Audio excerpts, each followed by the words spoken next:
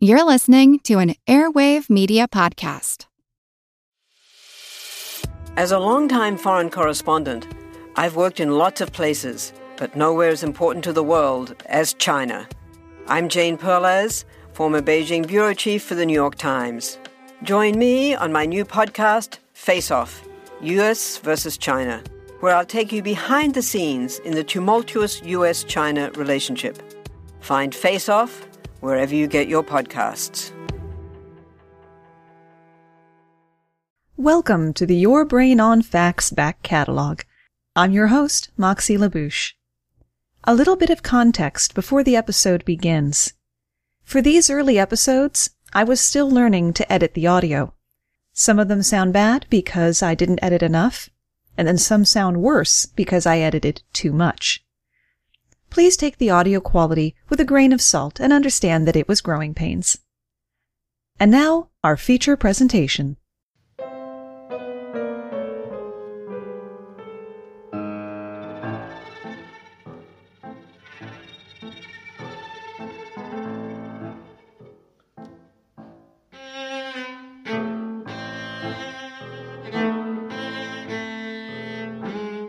There exists a small deserted town which has been seized by eminent domain and condemned en masse by the state.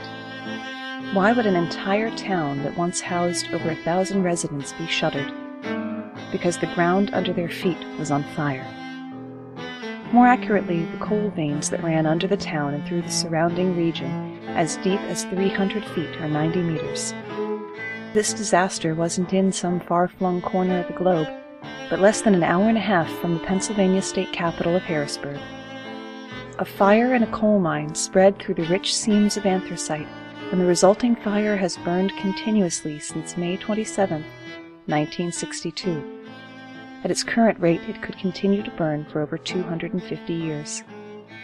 Equidistant to Washington, D.C. and New York City, and in its 56th year, this calamity should be as common knowledge as any hurricane, but few people have ever heard of the town of Centralia or the other disasters on the program today. My name is Moxie, and this is Your Brain on Facts. As of the time of this recording, it's been 22 months that protesters have been physically trying to stop the Dakota Access Pipeline from endangering the water supply of the Standing Rock Sioux tribe, to say nothing of desecrating hallowed grounds. A leak in the pipeline would have an immediate and catastrophic effect on people who already struggle with access to clean water. If it were to happen, it would hardly be the first ecological disaster inflicted on Native American communities by the behemoth chimera of industrialization and capitalism. 18 hours drive south-southwest, and 4 decades in the past, the Navajo Nation was being poisoned not by errant oil, but radioactive waste. Shortly before dawn on July 16, 1979, a 20-foot breach formed in a wall of United Nuclear Corporation's Church Rock Uranium Mill waste disposal pond, and 1,100 tons of solid radioactive mill waste and approximately 93 million gallons of acidic radioactive waste solution flowed into Pipeline Arroyo, a tributary of the Poroco River, which local residents, mostly Navajos, used for irrigation and watering livestock. The waste solution, or tailings as it's called in the mining industry, had a pH of 1.2 and contained radioactive uranium, thorium, radium, polonium, metals including cadmium, aluminum, magnesium, manganese, molybdenum, nickel, selenium, sodium, vanadium, zinc, iron, lead, and high concentrations of sulfates. A temporary dike was erected within a few hours, but by then the contamination had flowed 80 miles through Gallup, New Mexico, and as far as Navajo County, Arizona. The flood backed up sewers, affected nearby aquifers, and left stagnating, contaminated pools on the riverside.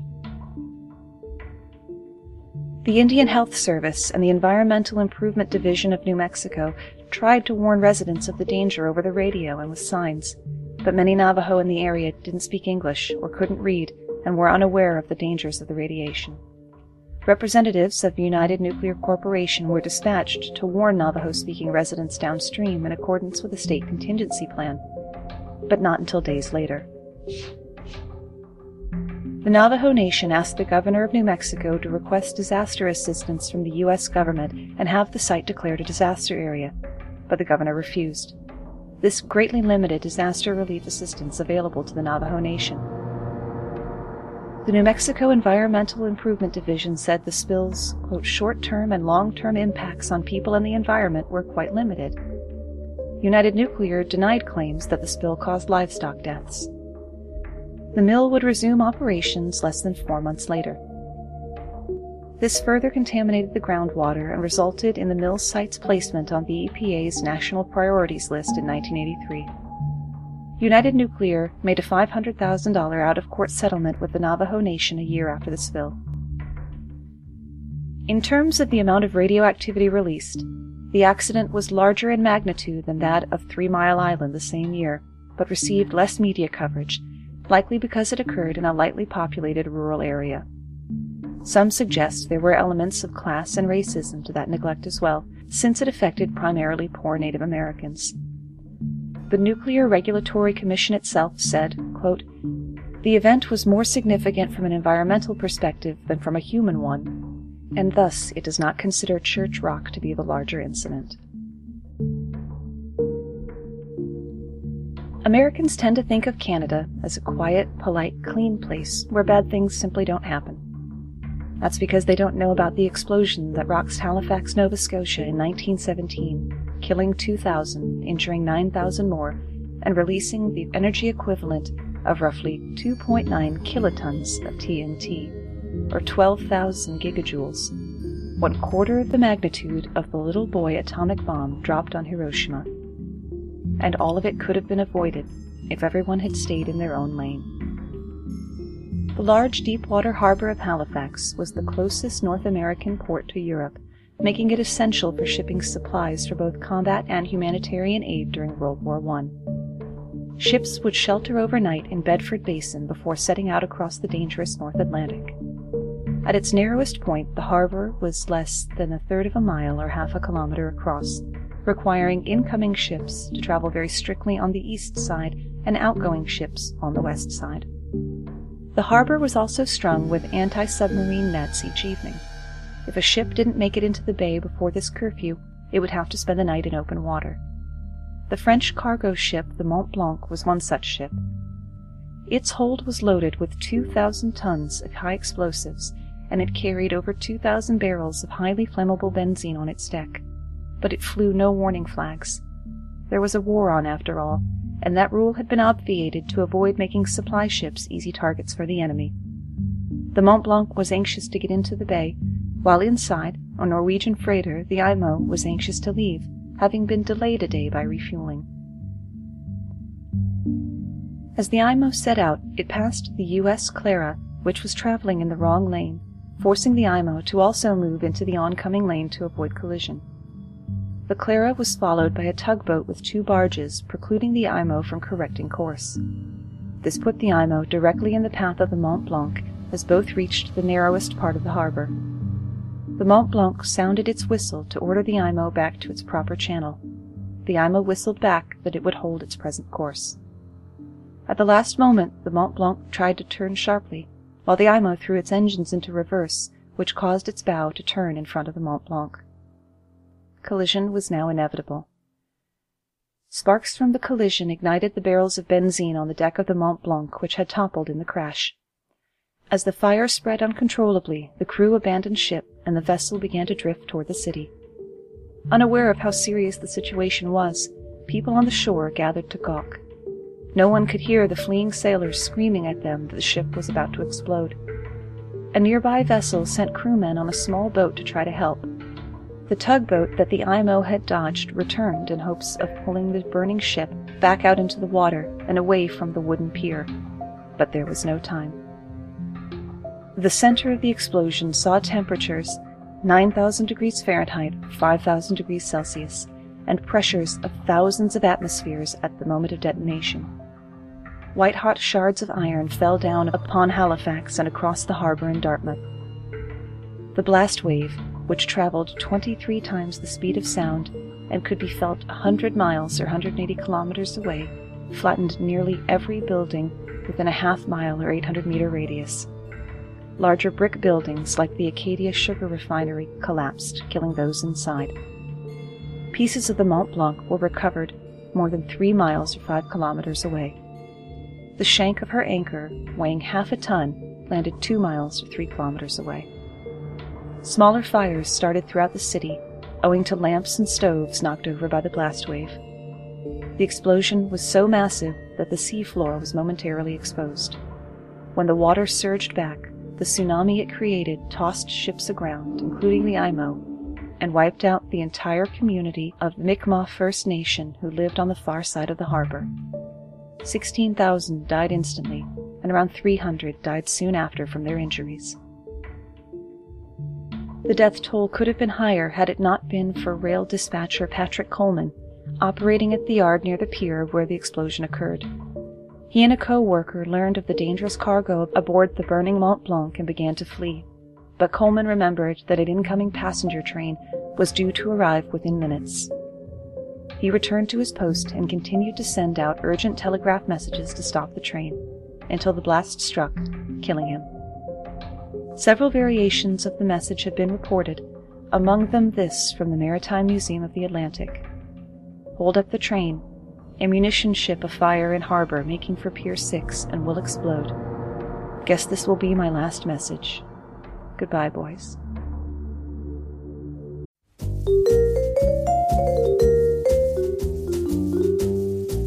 Have you ever wondered what really happened to Amelia Earhart or the lost colony of Roanoke? Do you ever find yourself scouring the internet for vicious Victorians and their murders by gaslight? Or perhaps you're just sick and tired of women being constantly misrepresented or plain lied about throughout history? If so, join me, Katie Charlwood, history harlot and reader of books, on Who Did What Now, the history podcast that's not your history class. Part of the Airwave Media Network. Available on Apple Podcasts, Spotify, or wherever you listen to podcasts. Adios, au revoir, auf Wiedersehen, my friends. Bye-bye.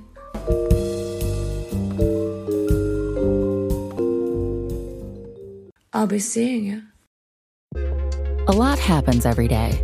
Cut through some of the noise by listening to What's New with Wired, a podcast that provides in-depth coverage on technology and culture.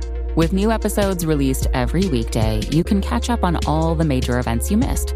From AI developments to business updates to new scientific theories, it helps you make sense of what's happening in the world. Plus, each episode is usually pretty short. You can easily squeeze it in on your way to work or during a lunch break. So stay updated with the award-winning journalism from Wired.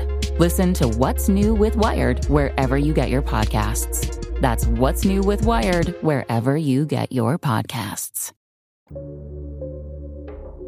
The Halifax explosion was the largest man-made explosion until the nuclear bomb, but mankind can't hold a candle to the destructive forces of Mother Earth. Weather-related emergencies usually give at least some warning, but no such mercy comes with earthquakes. The Great Earthquake of San Francisco in 1906 took the lives of 3,000 of the city's 400,000 residents. The deadliest earthquake on record killed twice that many people. Not twice the 3,000 dead, twice the 400,000. On a January morning in 1556, an area 250 miles or 840 kilometers wide in eastern China was destroyed. In some provinces, there were more dead than there were living to bury them, with as much as 60% of the population killed. The Shanxi earthquake's epicenter was in the Wei River Valley in Shanxi province. Every single building and home was demolished, killing more than half the residents of the city. Though the quake lasted only seconds, it leveled mountains, altered the path of rivers, caused massive floodings, and ignited fires that burned for days. It also triggered landslides which contributed to the massive death toll. Aftershocks would continue several times a month through the summer. The cost of damage done by the earthquake is impossible to measure in modern times. The death toll, however, has traditionally been given as 820,000 to 830,000 people, although some sources claim that it may be as high as 1 million. One reason for the high death toll was not only the population density of the region, but the way in which people made their homes. Like the Pueblo tribe of Native Americans, the people made their homes in caves called yaodongs. The cliffs in the region were comprised largely of loess, loosely compacted deposits of wind-blown sediment. It was easy to excavate, but also tragically brittle. This does not mean that people have avoided cave dwellings since the earthquake. Over 30 million Chinese people currently make their homes in caves, according to a recent report by the Los Angeles Times. Modern estimates, based on geological data, give the earthquake a magnitude of approximately 8 on the moment magnitude scale, which replaced the Richter scale in the 1970s. Though it's not the strongest earthquake ever measured, it is the third most deadly natural disaster in recorded history. China has the dire distinction of also being home to the first and second most deadly, both of them floods of the Yellow River. The Mother River is prone to flooding due to the elevated nature of the river running between dikes above the broad plains surrounding it. It is generally thought that the dikes of Huiyangkui in Henan Province broke in 1887. Owing to the low plains, the flood spread very quickly through northern China, covering an estimated 50,000 square miles or 130,000 square kilometers. 2 million were left homeless. The resulting pandemic and lack of basic essentials claimed as many lives as those lost directly to the flood. It was the worst flood in history until 1931. 2 years of drought, followed by the runoff of heavy winter snows and torrential spring rains, caused the Yellow River to flood again, this time killing as many as 4 million people between the event itself and the aftermath of deprivation and disease. While these floods have been well documented, another flood was actively suppressed by the government, only recently coming to public awareness. What may have been the deadliest structural failure of all time occurred in an era when the state quickly covered the scale of such catastrophes. Even in China, unless a person lived through it, they are unlikely to have heard of the Banqiao Dam failure. On the night of August 8, 1975, a line of people frantically piled sandbags atop Henan Province's Banqiao Dam. The worst storm ever recorded relentlessly battered the region.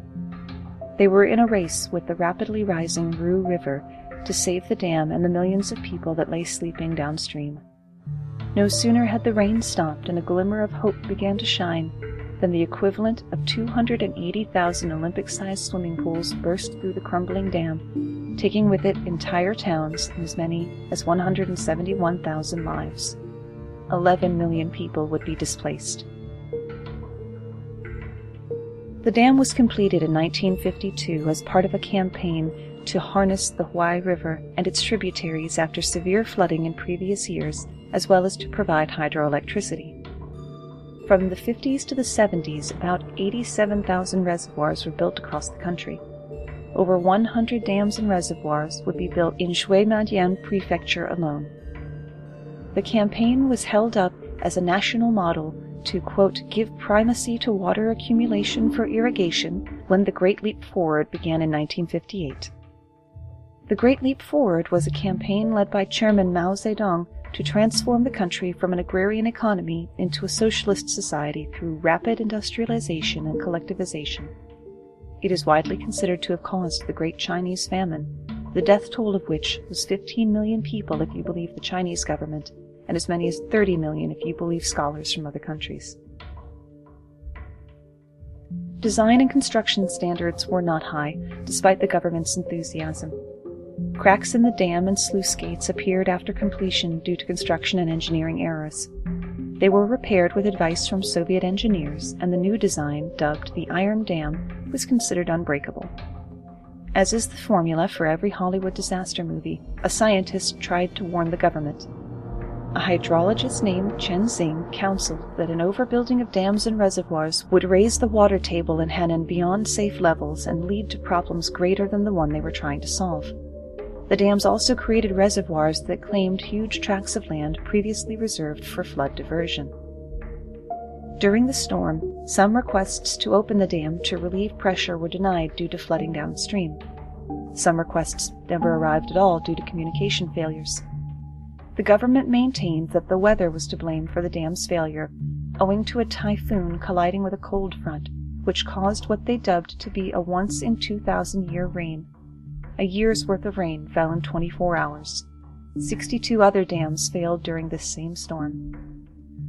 When Banqiao Dam failed, the water released formed a wave 6 miles or 10 kilometers wide, rushing at over 30 miles or 50 kilometers per hour, and creating temporary lakes as large as 4,600 square miles or 12,000 square kilometers.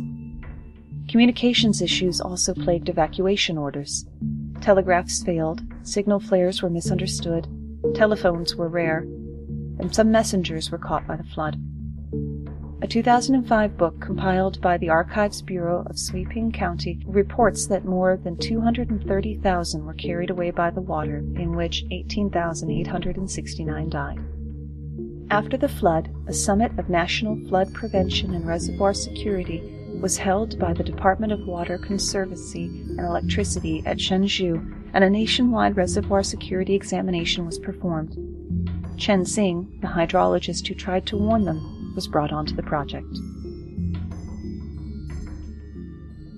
From the most catastrophic dam failure, we travel west to the worst non-nuclear industrial accident. While people in the poorest neighborhoods of Bhopal in Madhya Pradesh, India slept, on December 2, 1984, a leak at the United Carbide India Limited pesticide plant exposed over 500,000 people to methyl isocyanate gas, or MIC, and other chemicals.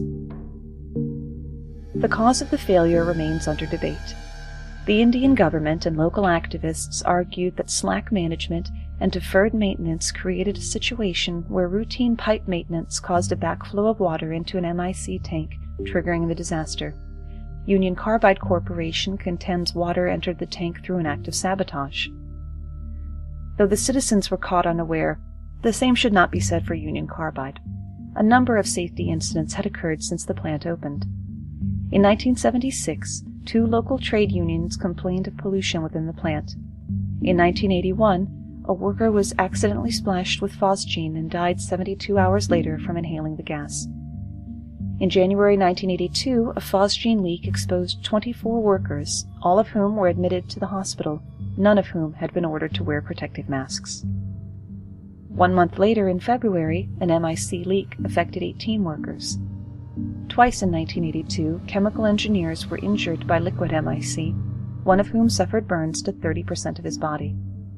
During 1983 and 84, there were leaks of MIC, chlorine, monomethylamine, phosgene, and carbon tetrachloride, sometimes in combination.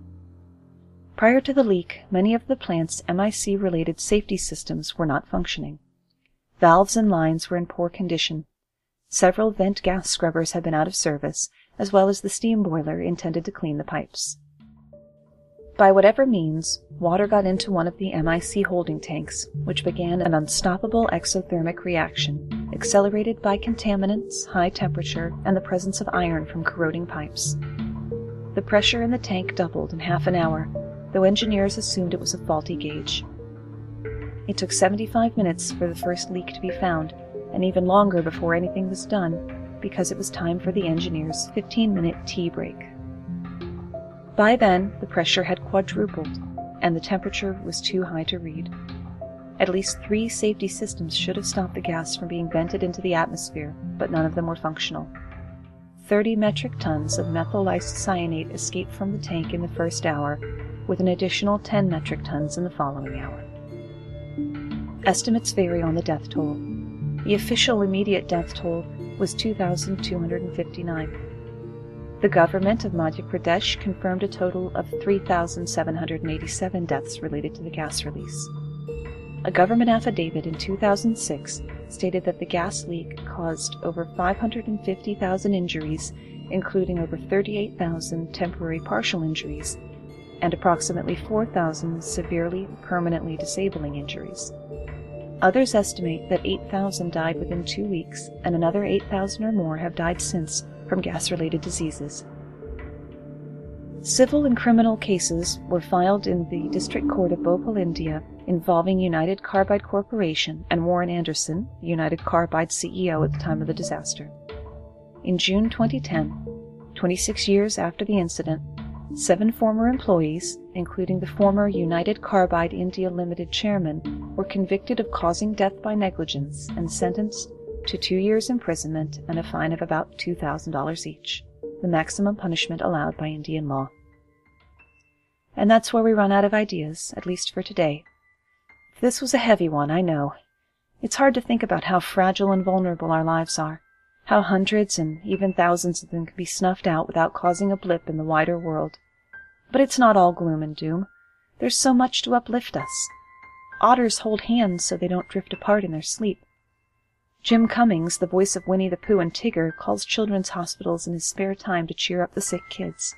A group of flamingos is called a flamboyance, a group of pugs is called a grumble, and a group of bunnies is a fluffle. There's a penguin in Norway who's been knighted into the King's Guard. And if you're at your computer, head over to spacejam.com. The original website is still there from 1996. Thanks for spending part of your day with me.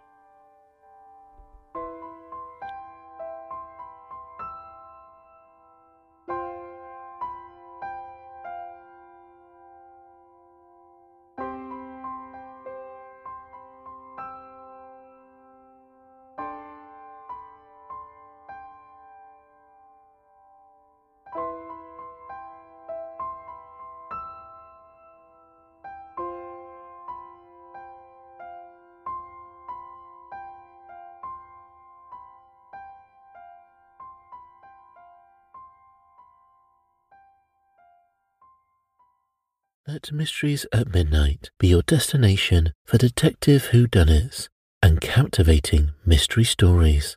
You'll hear classic stories like Sherlock Holmes, Agatha Christie's Poirot, and short tales from H.G. Wells, Charles Dickens, Edgar Allan Poe, and others.